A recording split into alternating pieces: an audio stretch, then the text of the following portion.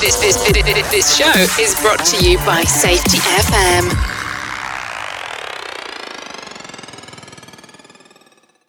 What's up, peeps? Welcome back to Rebound and Safety. Today is the first episode of our next quarterly co-host. This is Q3, but it's only the second quarterly co-host we've done because we started in Q2 with Laura. So it's kind of Q2 for us, but Q3 for...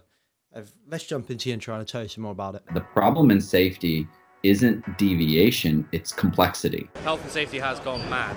Health and safety is trying to unpick having gone mad in the past. There's no one solution and one problem. The problem is that we are looking for one solution. Does the structure of the team allow them to flourish? Feel safe enough to be uncomfortable. The environment defines our behaviours. People aren't the problem, they're the solution. Rebranding Safety, crushing the stereotype. Brought to you by Riskfluent. What's up, peeps? Welcome back to Rebranding Safety. Rebranding Safety is the YouTube channel and podcast doing exactly what it says on the tin. We're here to change the perception of safety. We do that right here on YouTube and on the podcast as well. So if you're new here, hit that subscribe button and the bell and all of those magical algorithm thingamajigs, just like the animation that's telling you and subliminally messaging you right now. Not subliminally, because I'm overtly telling you.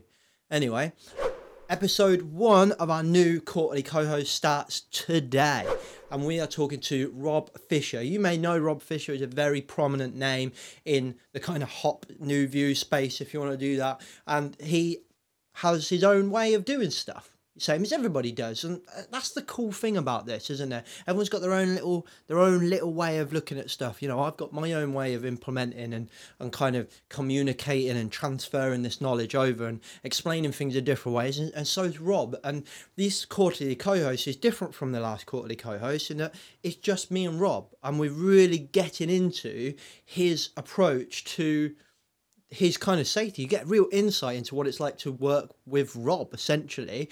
But if you don't want to work with Rob, then still it's this insight in how to start. So those of you that have been listening to the Safety 1 versus Safety 2 mini-series, you've been reading loads of books, maybe you're in Project Millennium's book club and you've been reading all of our books. And you're thinking, how do I actually start with this stuff? This is a perfect place. So listen to this quarter's co-host. Episode 1, 2, and 3 will be step 1, step 2, step 3 to kickstarting your new view safety. But before we get into the first episode and our conversation with Rob, just a quick word from our sponsor. The official sponsor of Rebound and Safety is Paradigm Human Performance, and more specifically their HSE subscription service. The perfect solution for those small, medium-sized enterprises that are juggling so many balls and spinning so many plates that unfortunately safety might be a little bit like, you know, you're conscious of it, but you're kind of like, we probably need to do a little bit more there. You want to take that step beyond being compliant, but you still need to be compliant. Then this is the option for you, 100%. Paradigm HP are human and organizational performance experts. So this isn't a system of compliance that in 5 years' time you're going to need to declutter. It's exactly what you need to get started and be sustainable for the future and be an effective business as well, because it's more about just being safe and being compliant. So if you want to take that next step, or you just want to get started, this is honestly the option for you. Paradigm Human Performance's visions and values they just work and they make sense to us, and that's why we partnered with them. Getting worker safety part of DNAs of companies and getting companies to appreciate the subject matter expertise of the worker as well. So you can get this package starting from £99 a month. So check out all the details in the show notes below, or description, depending on where you're listening/watching. There's an email address, there's a phone number, there's a website. And if you're not quite sure yet, but you want to test them out a little bit, go to the website and sign up to the Learning Organisation webinar. It's an absolute great webinar full of amazing information, and it's the Paradigm team are all on it nearly every day. There's loads of them on there, so you can get a good feel for what Paradigm are as a team and as a group of people, what their approach are and their mannerisms and who they are and whether you like them or not. So it's a great insight, but ultimately you're going to learn a lot just from going on that webinar anyway. So don't forget, check out Paradigm Human Performance, but also if you want to, so go check them out on the website or contact them on the details below. And thank you very much, Paradigm, for sponsoring Rebound and Safety. And finally, just a note from my company, Project Millennium. If you're a professional working in health, safety, risk, or anything like that, even if you're an operational professional that manages safety and risk within your role, Project Millennium is the mastermind community for you. We do weekly community calls, helping each other solve each other's problems. We do book clubs. We do philosophy calls. The only philosophy conversations happen regularly in the safety profession, in the risk profession, is at Project Millennium. And we do a quarterly mastermind event, a 3.5-hour event of keynotes, of workshops, proper in-depth debates, solving problems like nothing else you've done before. And from the comfort of your own home. It's absolute nailed down solution for those of you that want to continually develop. This isn't about tick boxes. This is about getting involved, getting stuck in, and developing yourself and becoming a better professional. So if you want to check it out, you can contact me. I'll get you on a call for free and you can come try it out. Or you can also talk to the co-founder, Colin Nottage, if you want to. You can email both of us at me@projectmillennium.com, or you can just go to the website and sign up straight away. I'll put all the details in the description below. Thank you very much. Let's get into the conversation with Rob Fisher, our quarterly co-host. Rob, welcome to the podcast. Thank you very much. And it's great to be here. Great to see you again. Yeah, for sure, man. And you're going to be quarter three. This will be quarter three. Yeah, quarter three's quarterly co-host. So we've just had our first quarterly co-host, and it went really well. And this is kind of a different style. So in the first quarterly co-host, we had Laura, and we were kind of doing two-way interviews, I suppose. Well, me and her were interviewing CEOs, and then you had a kind of different concept of we're going to go through the 3 steps of your model, which I really like. So it's really nice to see kind of diverse ideas and approaches. So why don't you kick us off by introducing yourself and the kind of overarching idea for the 3 sessions, and then we'll get into it. Okay, great, thanks. Well, I'm Rob Fisher. I own a company called Fisher Improvement Technologies here in the U.S. We've spent the last 30 years helping organizations and individuals understand why people make mistakes, especially mistakes could prove to be catastrophic, and how you can do one of 3 things with a mistake. You can prevent it, you can reduce the probability, or you can mitigate the consequences. That's it. That's what you can do with human error. There's a lot of components of human error. So years ago, we started taking on a bit of a holistic approach, saying, look, if you're going to try to prevent or reduce probability or mitigate error, you need certain things. You also have to write effective procedures, because if you want people to follow written guidance, it has to be good. And then you have to analyze problems using the science of understanding human performance, human and organizational performance, human error, whatever you want to call it now. And that holistic approach required us, years ago, to start doing things a little bit different than the average human performance people were doing them. So, when people started talking about safety differently, for us, we'd been doing things differently for a long time. Mm-hmm. When you talk about rebranding safety, I'm all in on that, because, rebranding it means you have to force the people that are coming into it and the people that have been around for a while to do things differently. And we've been all about that for a long time. So what I'd like to do over this quarter of our time together is talk about some of the 3 most important attributes of understanding how you can take human and organizational performance or safety differently, or rebranding, or whatever you want to call it, and move it forward. And the first one is the strategy with leaders. Bottom line, if you don't start with leaders, you're spinning your wheels. We've deployed in over 300 companies in 40 countries in 10 different languages. So we've got a little bit of experience with this. And every time I've seen someone try it without making the leaders do what they need to do first, it has failed pretty quickly and pretty miserably. The next one is that the workforce not only has to buy in, but they really have to engage with the concepts. They got to believe that the concepts are theirs. They got to believe that it's something that they want to do. And, I'll just take a conversation I had yesterday with a gentleman down in Australia that says, look, I've been a worker, pretty hardline worker for 40 years. Had I known this 40 years ago, I'd been using it at home with my wife, with my kids, with my family, with, I just didn't know. Nobody took the time to teach me any of this stuff. And if you're not getting that comment from workers very routinely, you're probably not doing it right. And then the last one is you have to have strategies that both deploy and encourage sustainability, because the sustainability is where your resilience is going to come from. It's where your capacity development is going to come from. It's where it's going to become how you do business in the future. And then that circles kind of back to you're now rebranded. You're not doing things the way people used to do them, or trying to compensate for the way people used to do them. So that's probably more than you wanted to hear, but I'd like to take the next 3 months and talk about leaders, the workforce, and then strategies for deployment and sustainability.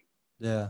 So this will kind of give the audience, Rob, I suppose, a real good insight as to what it would be like to work with you guys. Really, this is kind of a bit of a summary of that framework that you would work with your clients with.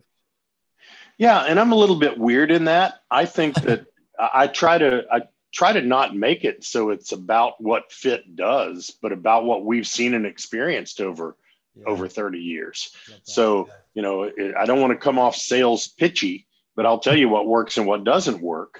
So, I appreciate you saying that. And, certainly given the opportunity, we'll tell you different places you can go to see stuff like this. But yeah, it's going to be what we've learned, and the we is collective. We've had as many as 18 consultants at any given time. Certainly in the pandemic, that's gone down. So, we've been able to collect a lot of information and process that information into data, and then take that data and develop some facts about how things work in these 3 areas. So I appreciate the opportunity to share that. No, that's cool, man. I'm looking forward to it. I'm looking forward to kind of going through those 3 sections as well and getting deep in them. So that's going to be good. So with that, let's get into the first one then, which is leader strategy session kind of 1. And the kind of key thing there that you kind of alluded to, and we've got in our notes is putting them getting leaders in a position to drive, as opposed to having them support involvement. So for me, that's really interesting, that key difference of those 2 words, drive and support. And it sounds like, to me, it sounds very much like that, change comes from the top kind of thing. But instead of them being a sponsor, which is a word I hear quite a lot, get your sponsors on the board. It sounds to me like you're saying that they're not sponsors. They're literally the drivers of this change. Yeah, absolutely. Sponsorship says, I'm going to agree to provide the resources that you need to do this thing,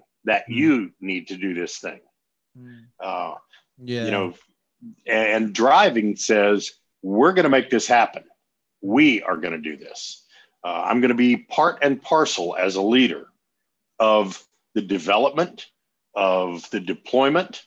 You're going to see me change in what I know, what I say, and what I do. And that's going to ultimately change the way our organization does business. And I'm not going to ask you to do anything that I won't do. When somebody says they're going to support it, first of all, it's gotten to the point where it drives me nuts. I don't even know if I'm allowed to say that in our new woke world, but it drives me bonkers to hear someone say, we fully support our X, our safety, our productivity, our quality. I don't care. All that means is you shuffle around resources so somebody else has to do it. So James has to go out and figure out how to do it, but James may not have the stroke to do what needs to be done. And people are looking to those leaders to say and do the right things. And if they don't know the right things, they're not going to say them and do them. So what we found is that when we use something called the GEAR model, and the GEAR model starts with leader knowledge, leader language, and leader behaviors. And it's separated from the workforce knowledge and language and behaviors by a belt of engagement instead of a direct drive. You can't expect that those things are going to direct drive them. So in order for that leader to drive the changes they want, they have to understand the tension on the engagement belt. There's some talent that comes into that. Support requires no talent. It doesn't require any changes except for resources. So I liken it to, and I'll try to use a European model. I liken it to L'Oreal sponsoring a race car. There's nobody from L'Oreal that is going to, and I don't even know if they sponsor a race car, but pick a sponsor.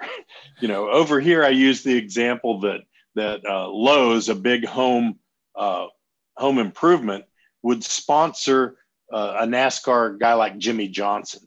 Yeah. But his owner, Rick Hendrick, is actively engaged in driving the culture and the behaviors of the organization, not Lowe's. L'Oreal isn't, they don't want the race team to have L'Oreal values, right? They want that race team to have the values of the leader and that leader to drive the performance, or they'll go get a new leader. And the driver is just a workforce person. The pit crew are workforce people. But the sponsors say, we're going to give you the resources to do this, and then you have to do it right.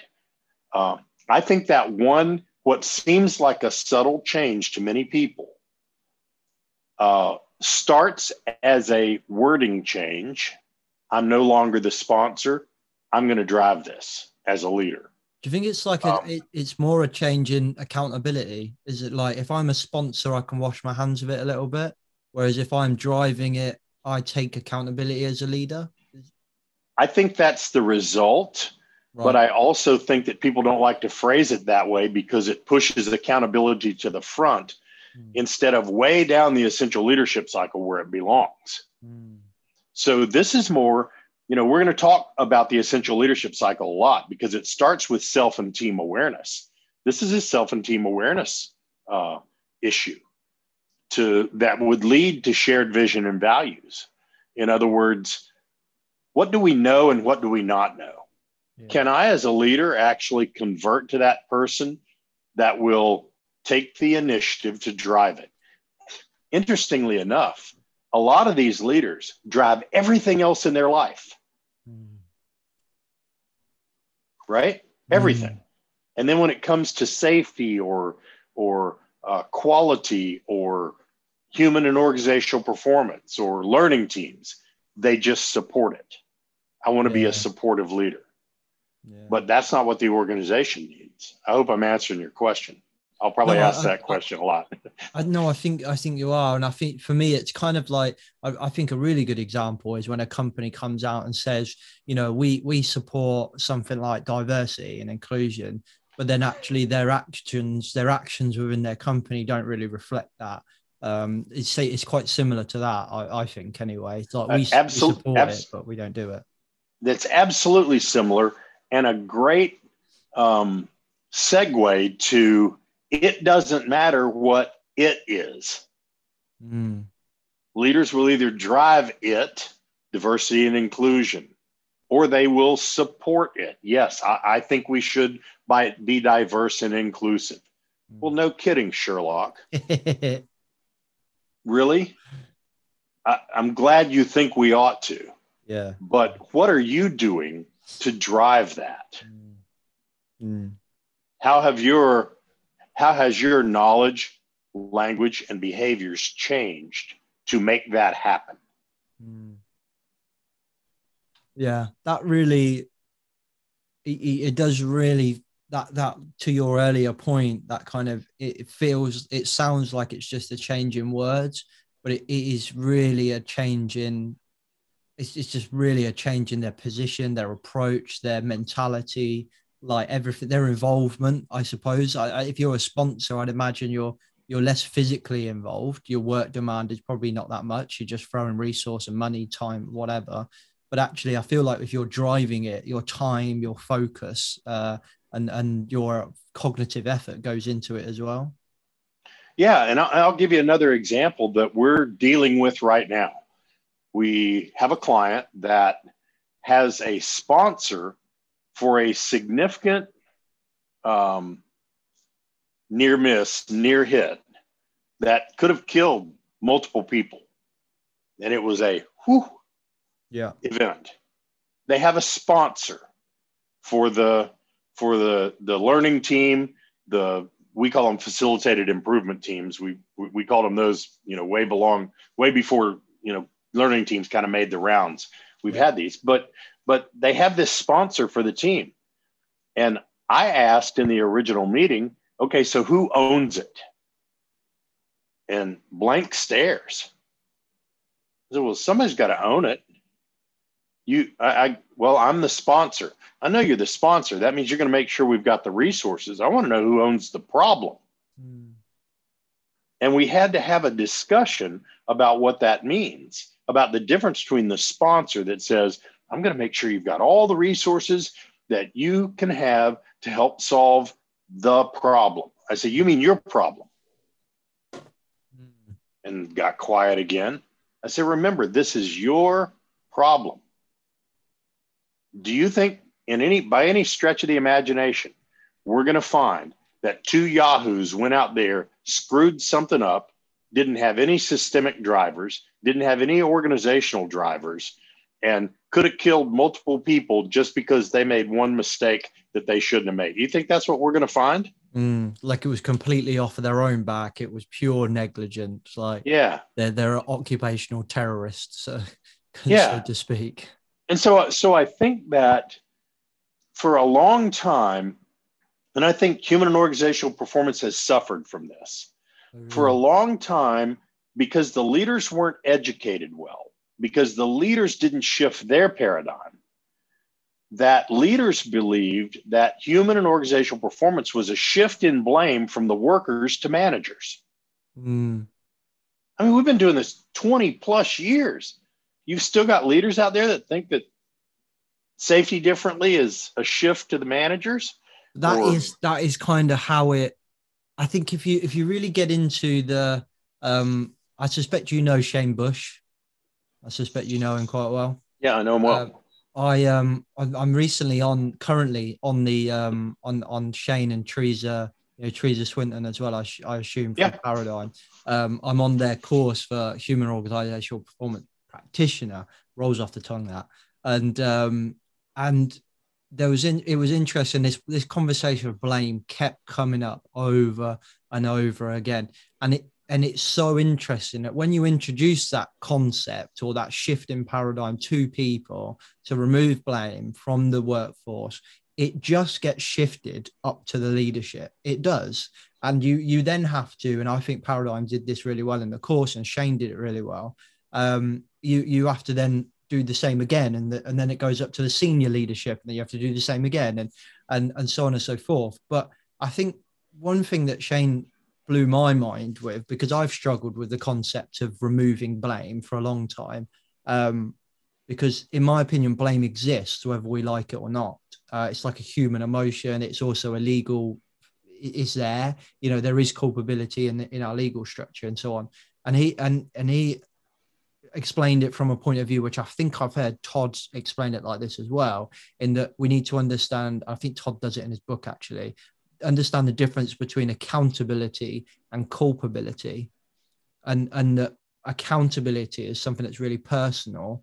I choose to be accountable, and the company can choose to be accountable, but culpability is someone's like blameworthiness, which we can choose to kind of decide at a later date based on the context and all that. And I was like, that for me makes more sense, because it avoids that really crappy conversation of, oh, no blame, and everyone just thinks we're a bunch of hippies that don't want to blame everyone. Yeah, I agree. For some time, we have approached it this way.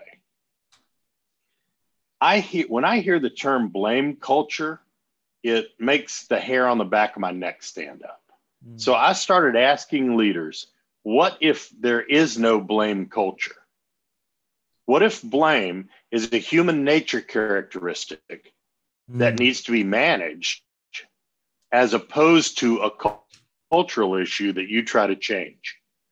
You're not going to change blame. Yeah. I can't make my wife not want to blame people. Her nature is that.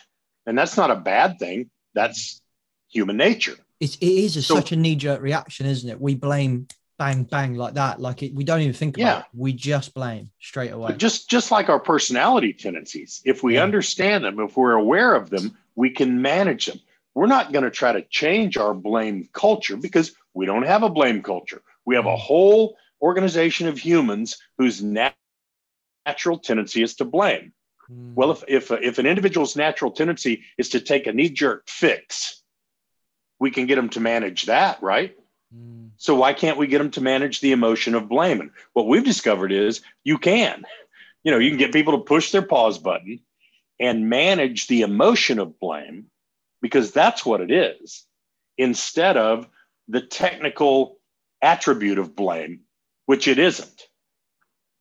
So you have to start talking about those things differently. Again, that's a paradigm shift that leaders have to make, because the bottom line is, if you allow the whole blame conversation, in half of the people's mind, it's always going to be a shift. But if blame isn't part of the discussion, because blame is an emotional thing and we're trying to find out more factual, more science-based things, then we can discover what we would call systemic drivers. I can't blame a manager for a bunch of systemic drivers, because all of our cumulative actions, behaviors, values come together to create these systemic drivers that make people do what they do at the time they do it and have it make sense to them at the time. Yeah, definitely. No, I like the way you explained that. Like, it's not about removing blame. It's about just accepting that blame is an emotion, and that emotion doesn't, whilst emotion is a consideration during an event or a management of safety or human organizational performance, it's something we really need to just kind of not let drive us. Just as a consideration, it sits there, but separate it from our decision making. Yeah, and in that way, we're managing it. Because remember, in most organizations out there, you have a slew of high-performing, highly individually accountable workers. They blame themselves like crazy when something goes wrong. We had to spend almost half a day talking the two operators off the ledge because they were blaming themselves. And I said, you can punish yourself later. But don't let your blame get in the way of us finding the systemic and organizational drivers that we can manage that will keep this from happening again. See, blame just gets in the way of all that. I like that. I really like that. You've mentioned paradigm shifts a few times. Like, is it just the paradigm of blame that needs to shift, or there are other things that we need to shift within the leaders' kind of paradigms? No, there's a whole spectrum of shift. And that spectrum changes quite frequently. But I love, Sidney Decker and I were down in Brisbane a few years ago, and we were having a discussion about how if you want somebody to shift their paradigm, you've got to give them a paradigm that makes more sense to them than the one you're asking them to leave. That's what deployment is. It's shifting people's paradigm from wherever they're at to where they need to be to support a sustainable future. So, even in rebranding safety, you can't just tell people to rebrand it. You've got to shift the paradigm from where they're at. When we to what? When we wanted to diss the pyramid, you had 100,000+ safety people out there that had lived that pyramid every day for 40 years. You can't just walk in and say, the pyramid sucks. It doesn't work. It never works. So Foxtrot Uniform U, don't use it anymore. Because they'll give you 20 examples where something fit that shape. Yeah. That didn't fit the shape because of the shape. It just happened to maybe come out that way because of the way they collected the data. But you start again. This is where leader education comes in, because they can't change their language and behaviors if you don't educate them. That's where the paradigm shifts happen. So we're working with a major airline, and the word accountability kept coming up and kept coming up and kept coming up. So the paradigm of making accountability a resultant condition instead of a driving element, that paradigm shift happened really quickly. I like that. And then you could see everything fall into place. But, in a lot of places, in every high performing organization we've ever worked in, you never hear them talk about accountability. I wonder why that is. It's not because it doesn't exist. It's because it is a resultant condition of the way the organization behaves. I really like that. I really, really like that. Like that answers, like, I've been struggling with getting people to look at accountability like this for a long time, like talking to clients and members and saying, you've got to, accountability is not something you force on somebody. It's something that they choose to take on themselves. And that, they just didn't get it because they've had accountability drummed into them as really just another form of blame over the years. But actually, the way you've just described that, I think that is really nice. Like, and it makes sense. It's kind of a systematic way of looking at it. Accountability is an outcome of the system that you create in a way. So if you want accountability, you need to create a system that enables them to become accountable. Yeah, exactly. And so the other piece of that is that in every organization that we've ever run across that struggles with accountability, they talk about it all the time. So from an outsider perspective, all you have to do is go in and listen for 4 minutes, and you'll find out whether they're treating accountability like it should be treated in an organization as a resultant condition, or whether they're trying to drive accountability. And in some of these organizations, they just get somebody with a bigger hammer. They bring somebody in from outside and say, oh, this guy's great in accountability. He's an ex-military and he's got a strong history of accountability. And they're there for about 2 years. They move on to someplace else and they bring somebody in with a bigger hammer. And in organizations that are what I call organically accountable, in other words, it's developed. I'm accountable to you. You're accountable to me. I'm accountable to myself. The organization's accountable to us. All of these things are happening because of the systems we established. To me, I'm just going to talk about me. That was way left out of HOP and human performance in the beginning. Because they made it about the worker.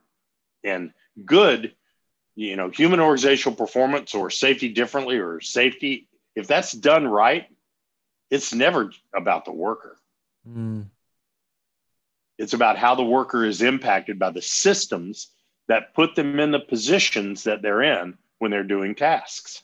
And that's exactly, in my opinion, why BBS gets such a bad rap, is because the same thing happened there. Is, BBS, yes, people will pull it apart and whatever, but fundamentally, if you listen to a lot of Scott Geller's stuff that he talks about now, it's like, that's what we talk about now in the safety new world, the safety 2 new view, whatever you want to call it, world.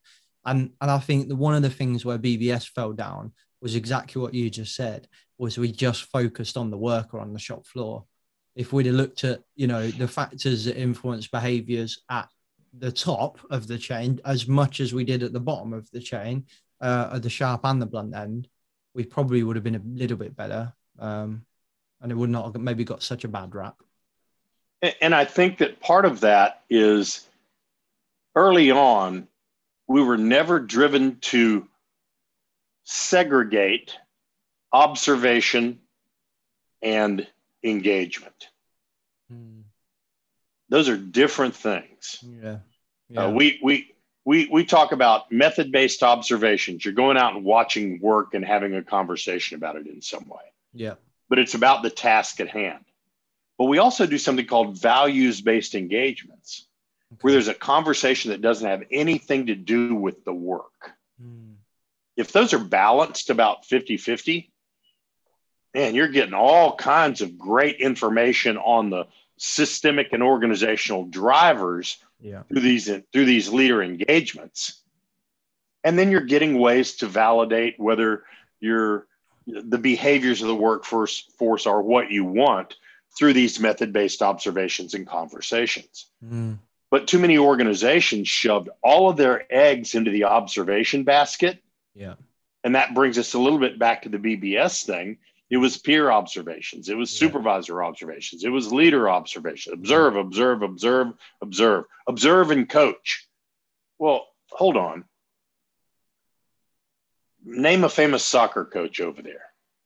Oh, I'm not a football man, so I would go rugby. Okay, name a famous rugby coach. Oh, shit, they've all left my brain now. Eddie Jones, who coaches England. Okay, Eddie Jones does not get on the field and say, here's how you block. Yeah. And our senior leaders shouldn't be out there saying, here's how you repair a pump. Yeah.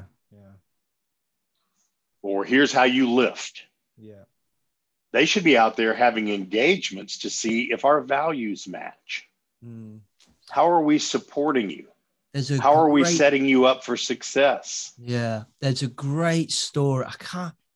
I think it might have been Exeter Chiefs, a rugby team over here, but I might be wrong. But long story short, it was a rugby team who got absolutely destroyed in the first half of the game. It was a couple of seasons ago. And it was really like shocking to everyone watched it, either fans or neutrals or whatever. Everyone was like, oh my God, they're getting absolutely destroyed. And this should have been quite a close game.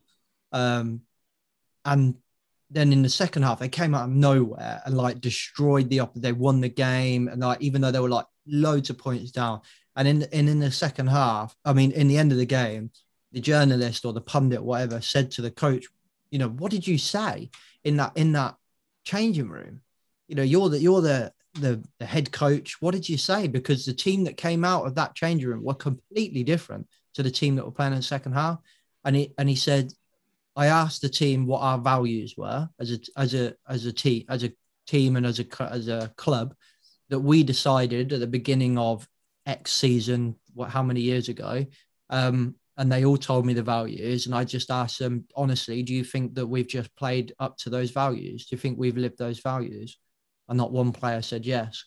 And I said, well, that's so, okay, fine. So in the second half, I want every single one of you to just have a think about how you can do better in line with those values.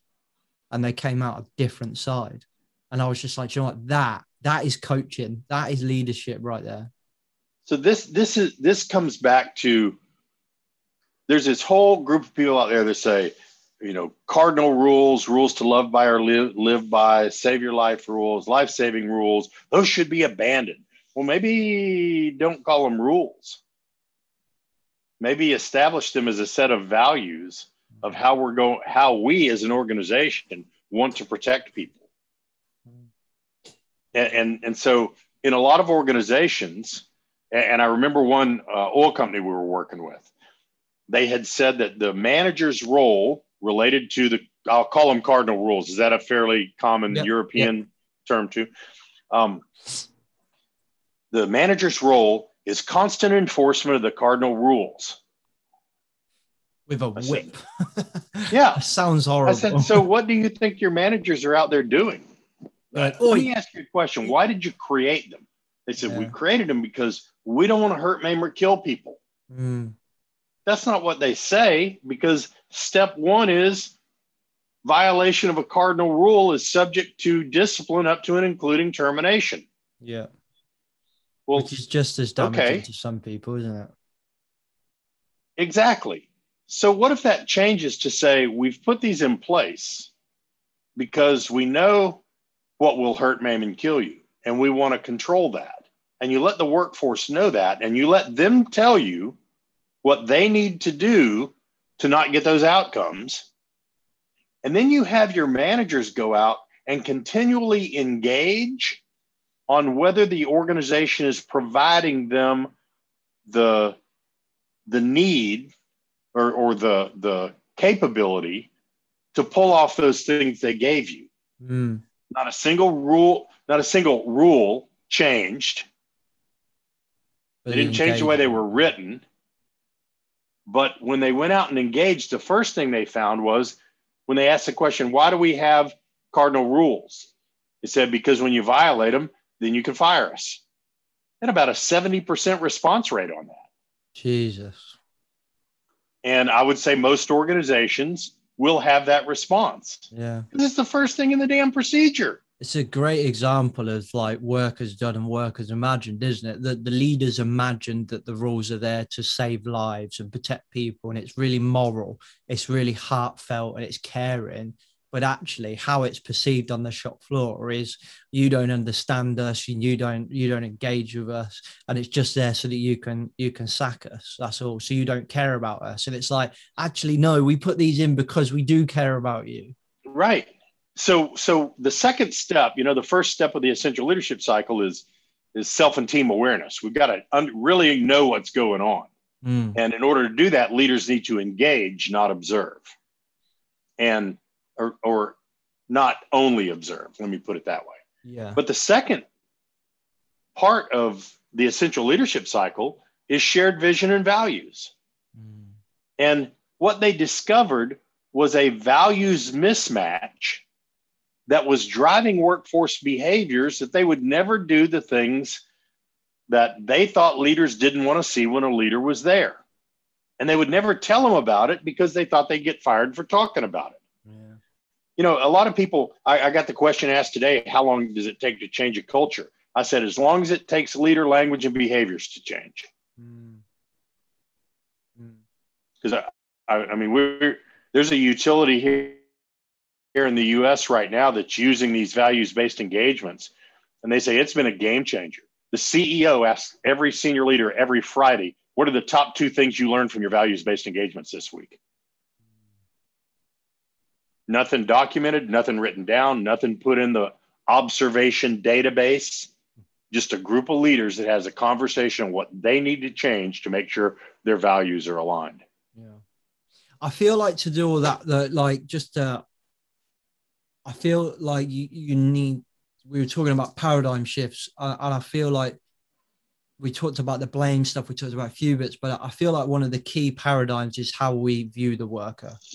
I think in the UK especially, and correct me if you think I'm wrong, or we can have a chat about it, especially in the UK, we view the worker normally as a liability, or we're kind of fearful of, like, if I was to say to somebody, just go out and talk to them. You just go out and talk to them. Yeah, but can I have a checklist or a list of questions? Just go out and talk to them. Or maybe, all right, so either, depending on where we are in the kind of maturity of our relationship between me and them, I might say, just go out there and ask them, learn about them. Or if we're like brand new, or if we've done that and then they're still a bit nervous, I might say, right, now I want you to just go out and just say, how can I help you? What makes your job hard? Very open questions, stuff like that. And that's all. And then, but they still want, like, okay, where do I write down the answers? Like, just get on with it. Just talk to them. And I understand from a different, like, some people with their personal traits might find that uncomfortable, but to kind of park in that for a second, I do think there is a fear that when they do that, they're going to get lynched by the workforce, and that the workforce are just a pure liability and nobody wants to work well. Everyone just comes in and they're lazy. I think that's a key paradigm shift, Rob. I don't know what you think. We have to change the way we view the worker. I completely agree. And some of that will happen organically. I mean, the next generation of people coming in have a little bit more of that non-hardline view. Yeah. Some of them because they were the workers. Yeah. Some of them because they, they're younger and newer. And so some of this is going to be flushed naturally. But, you got to give a leader an opportunity to change their paradigm. I remember I was at an organization that got in a heap of trouble. You know, I'm an ex-nuke, and don't punish me for that. I promise I won't nuke you guys. But the Nuclear Regulatory Commission here in the U.S. shut the plant down because of leadership. Certainly it was performance, but they saw immediately it was leadership. There was one leader that was willing to change their paradigm and not argue with the commission that they weren't doing things the right way. One guy. And he stayed with that organization for another 20 plus years. And every single one of the other ones that wouldn't open their mind. So there's going to be a calling where you, as you start to talk to people, leaders, about shifting their view of work and therefore the worker, of shifting their view of blame and therefore that relationship, of shifting their view of accountability. That, remember, that's all self and team awareness. We're back to that first block of the essential leadership cycle. Leaders have a choice. They can shift that paradigm and learn something new. And I mean, when leaders do that around us, it's like their world opens up. They could have been doing this for 40 years. And I'll never forget. I watched a senior leader at a major organization come to tears over what they heard when they engaged instead of observed, over what they heard when they asked the questions related to values and the way the workers felt about the support and drive of the organization. And he said, how do we not know this? He was visibly upset. And it was a very simple answer. You didn't ask because you didn't know to ask, because you'd never been taught to ask. Leader knowledge, leader language, leader behaviors. Yeah. So, you know, my personal belief is that any of these things that have come along that want to shift, whether it's rebranding or differently or human performance to HOP to human and organizational, whatever it is, nobody pays enough attention to that. And they don't give the leaders the tools to do it. Leader, they don't really expect that they'll just tell a worker to go do something, the worker's going to go do it. So why would we expect that you tell a leader to do something different and they're going to go do it without any tools, without any models? And here's one of the things I tell leaders right up front. If you will use models and tools and processes, your workforce will use models and tools and processes. If you won't, don't expect them to. So we're going to start with you. And for our organization, for FIT, we tell them pretty point blank, if you won't as a leader, we'll know we're not going to help you deploy. And you're not going to deploy very well. You know, this is a two-way relationship. We have to trust that you're going to do the things that we know work over time. And if you don't show you're going to do that, we'll probably just say, no, thank you. Call us when you're ready. Yeah. What are some of those like the languages and behaviors we keep coming back to? Like languages for me, what are some of like the key things you're seeing we're not saying anymore and the things that we are saying? Like what are the differences? Well, for instance, there's I'm trying to be succinct. There's so many of them. For instance, leave the V word, violation, out of your vocabulary. Okay. That's a conclusion. And once you say it, you can't unring the bell. Yeah, that's interesting because violation comes up quite a lot in HOP, doesn't it? That is a key part of, you've got your error, deviation and violation kind of. stuff. Yeah. So if you understand the percentages of those, yeah, right? yeah. The 90-10 on error violation, you understand those percentages. And if your organization isn't those percentages, then you've either hired the worst people on earth or you're misdiagnosing your problems. I know which one of those it is, but I'll let you figure it out over time.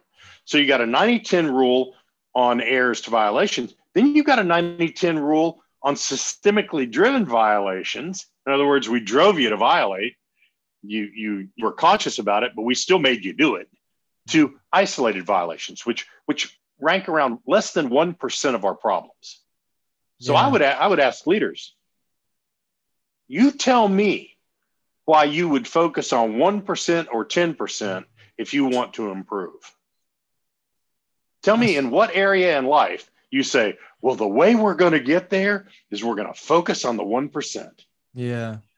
Yeah. It's interesting you put it like that, because it's kind of like if you try and please one, you'll end up pleasing none. It's kind of like that saying, isn't it? But the other way around, I suppose. Like we're creating solutions for the problem of 1%, but actually, like there's like 99% of people out there that solution is not going to work for, because it's not a violation, it's an error or a deviation. Yeah. Yeah. Yeah, that's a really good example.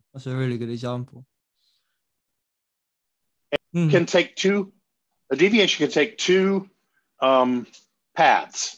It can be an error or it can be a violation, right? Someone is outside the rule. So we say deviation, and again, this is all part of the leader language, right? Yeah. We say a deviation is something you can see. I can see that your hat is on backwards, and we've got a rule that your hat's supposed to be on forwards. Yeah.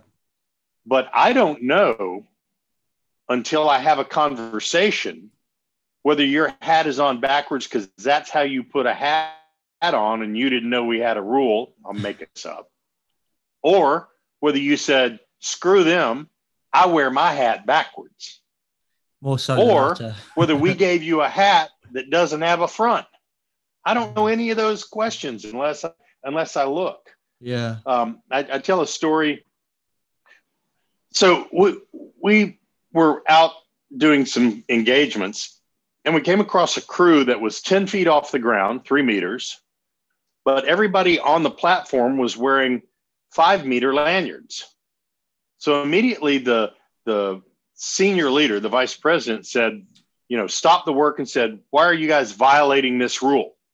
And they all looked at each other like a cow looking at a new gate. Like, what are you talking about? Well, every day they work at 50 feet. So today they lowered the platform for 3 hours to 10 feet and stayed in the same lanyards they were in all day long. They were deviating from a rule. We could see the deviation, but there was no conscious intent to be outside that rule. Right. And by the way, they found out through the discussions that they don't even have 2-meter lanyards. They don't have 6-foot lanyards because you can't reach any of the equipment on the platform with a 6-foot lanyard. Right. So but what they discovered was that they do this task about once every 18 months on over 1,000 pieces of equipment. And no one had really ever noticed that they didn't drive a change in the fall protection. So it's all about teaching the leaders the language, the science-based language of errors, deviations, and violations, as opposed to trying to change all this other crap that people are trying to say. You shouldn't talk about that. We shouldn't be talking about error, and error is a result. Well, no kidding. But I still have to understand what drives that in order to prevent it, mitigate it, or reduce the probability. So what are some of I feel like we've covered quite a lot, paradigms, the change of paradigms, the changing of the language, how important engagement is. What are kind of some of the tools and models, unless you've covered them already, but like the tools and models that you'd give a leader to use essentially? Well, the two that we start them with, there's really three. The first one is the essential leadership cycle. Okay. How do you, and even before that actually is the task-based system. In other words, what are we going to give the workers to understand what the systemic drivers are in a task? People, programs, processes, work environment, organization, equipment. On any task at any time, every individual, no matter where they're at, is surrounded by those things, and they're all dynamic. So as a leader, I have some influence over those systemic drivers, people, programs, processes, work environment, organization, equipment, and how they impact the individual in the middle of that task. So leaders have to understand that model. So, but I've got 100 of those going on during the day. So I need the essential leadership cycle, self and team awareness, shared vision and values, clear roles and processes, trust, diversity and inclusion, commitment, accountability, and continuous learning and improvement. I need to understand that cycle so I can control all of those task-based systems out there the best I can as a leader. So when you understand how those two models can be used every day, if you think about it, I can bucket things in the task-based system when they impact the task, but I can bucket them in the essential leadership cycle if I want to fix them, because I know that self and team awareness, shared vision and values, and clear roles and processes are driving elements. We have pictorials on all this, and all the rest of them are resultant conditions. Trust is a resultant condition from good self and team awareness, good shared vision and values, good clear roles and processes. I can't ask people to be diverse and inclusive if they don't trust me. I can't ask people to commit if I haven't got diverse and inclusive input. People don't trust it, and the processes are clear. Therefore, how can I hold them accountable? So it all fits together. We teach very early on how to do that. And the other model we teach leaders to use almost immediately is called deviation analysis. How do I understand? Remember, we wanted to make that V word go away. How do I understand by approaching this from a systemic process, whether something was an error or a violation? If it was a violation, was it systemically driven? And then what can we do as an organization to reduce the probability that something like this will create a bad outcome? When leaders start using those three tools, culture starts to change almost immediately. I mean, if you ask a worker, tell us how you violated this rule, you're going to get bad answer. I don't know whether I'm allowed to say that. You're going to get crappy answers. You can swear, mate. Yeah. We've said a lot of fucking worse words on here, that's for sure, mate. Don't you worry. But if I ask a worker, tell us whether these rules or whether these processes were available, workable, intelligible, correct, and consistently reinforced. Help us understand that piece of why a rule was potentially systemically deviated from. They've got all kinds of input on that. Yeah. The change in language is just so powerful, isn't it? Like the amount of people that I talk to that say just saying, and I've heard this so many times, and you probably have as well, but like just going out and saying, can you give me your statement for this incident? Change that to, can you tell me the story of this event or this, even if you said incident, just tell me the story. Tell me what happened and how it happened. I don't even need to talk about the incident. Yeah, exactly. Just tell me the story, man. And it changes. That's a great point, James. So I'll kind of get us close to closure by kind of finishing that answer of, you never call it an investigation. Okay. It's not an interview. Yeah. We'd like to ask you some questions. We'd like to get your input. You're doing an incident analysis. We need you to help us analyze the conditions that surrounded this. There's a hell of a lot of difference between the way some people run learning teams to create corrective actions and the way a good old investigation was run for those of us who knew how to run them run them before they were incident analyses. I mean, I'm not even doing a cause analysis. I'm not trying to find the root cause. I'm trying to understand the drivers and contributors that got us here. And you use those words in a facilitated improvement team or a learning team or an incident analysis, you get completely different information.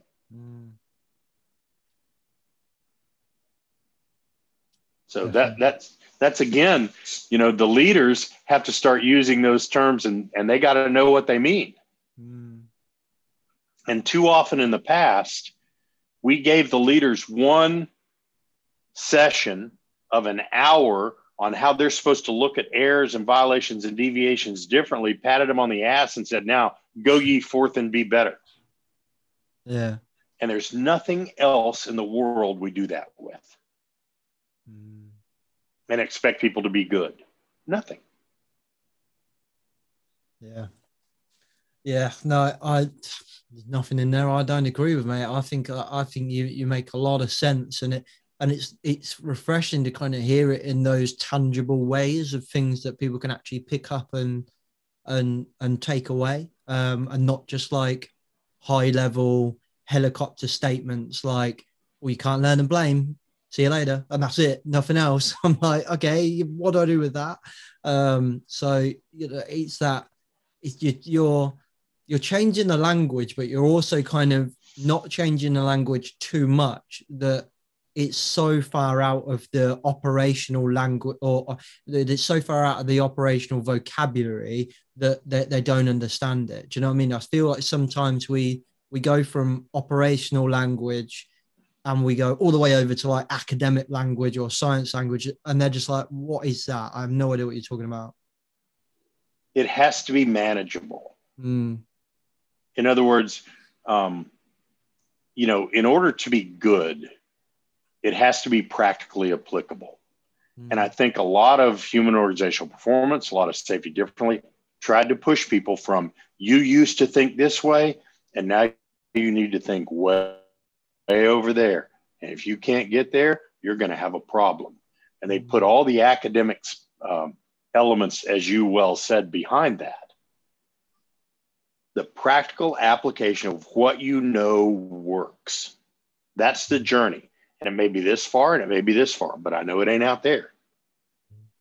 And over the years, we have figured out that starting point is finite.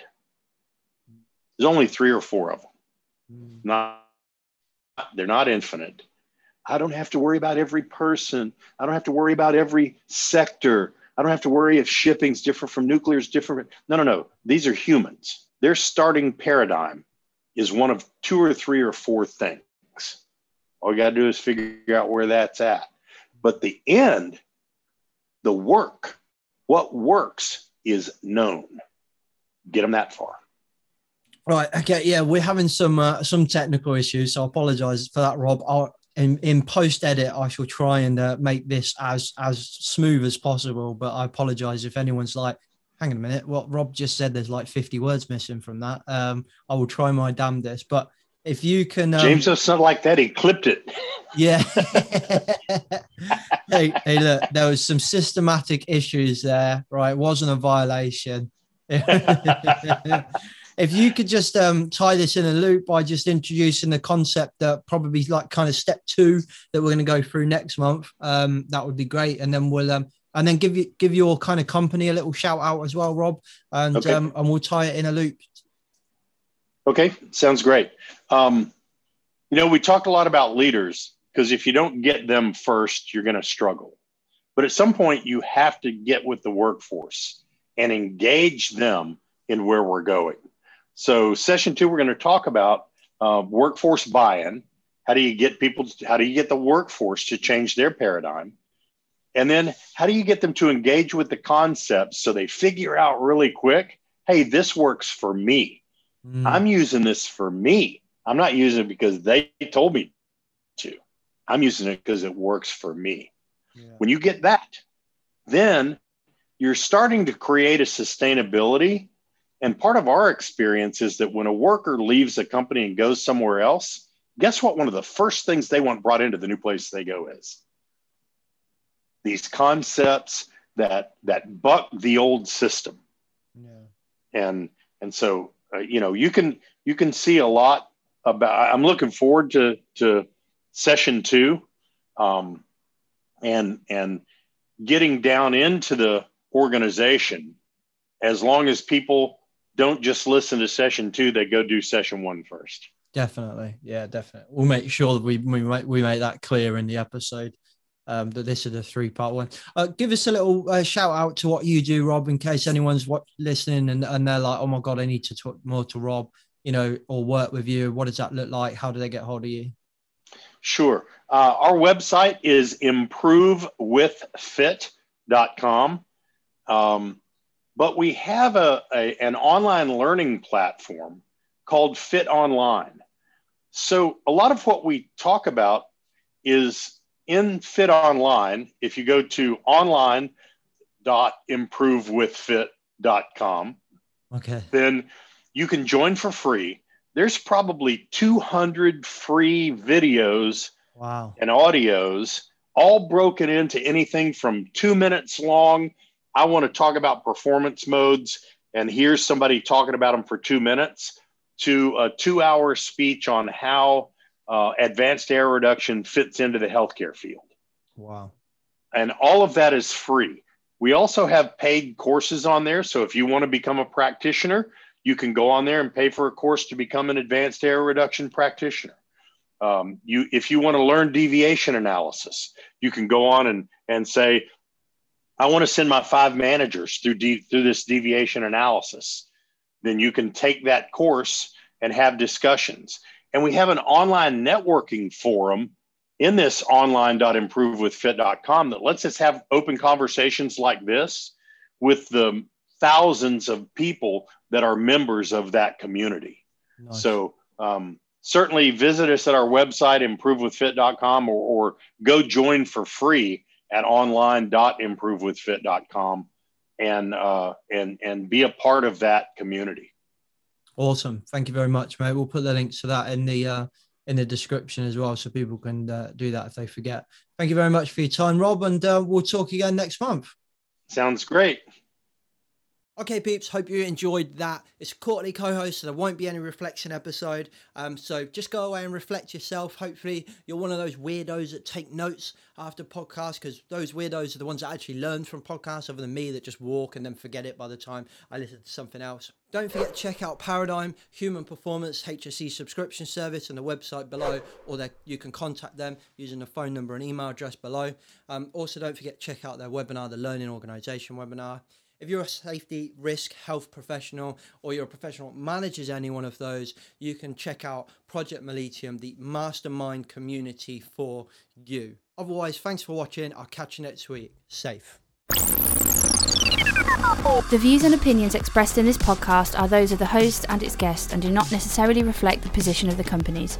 Examples of analysis discussed within this podcast are examples only based on limited and dated open source information and should not be utilised in real life as the only solution available. Assumptions made within this analysis are not reflective of the position of the companies. No part of this podcast may be reproduced, stored or transmitted in any form or by any means, mechanical, electronic or otherwise, without prior written permission from James Macpherson.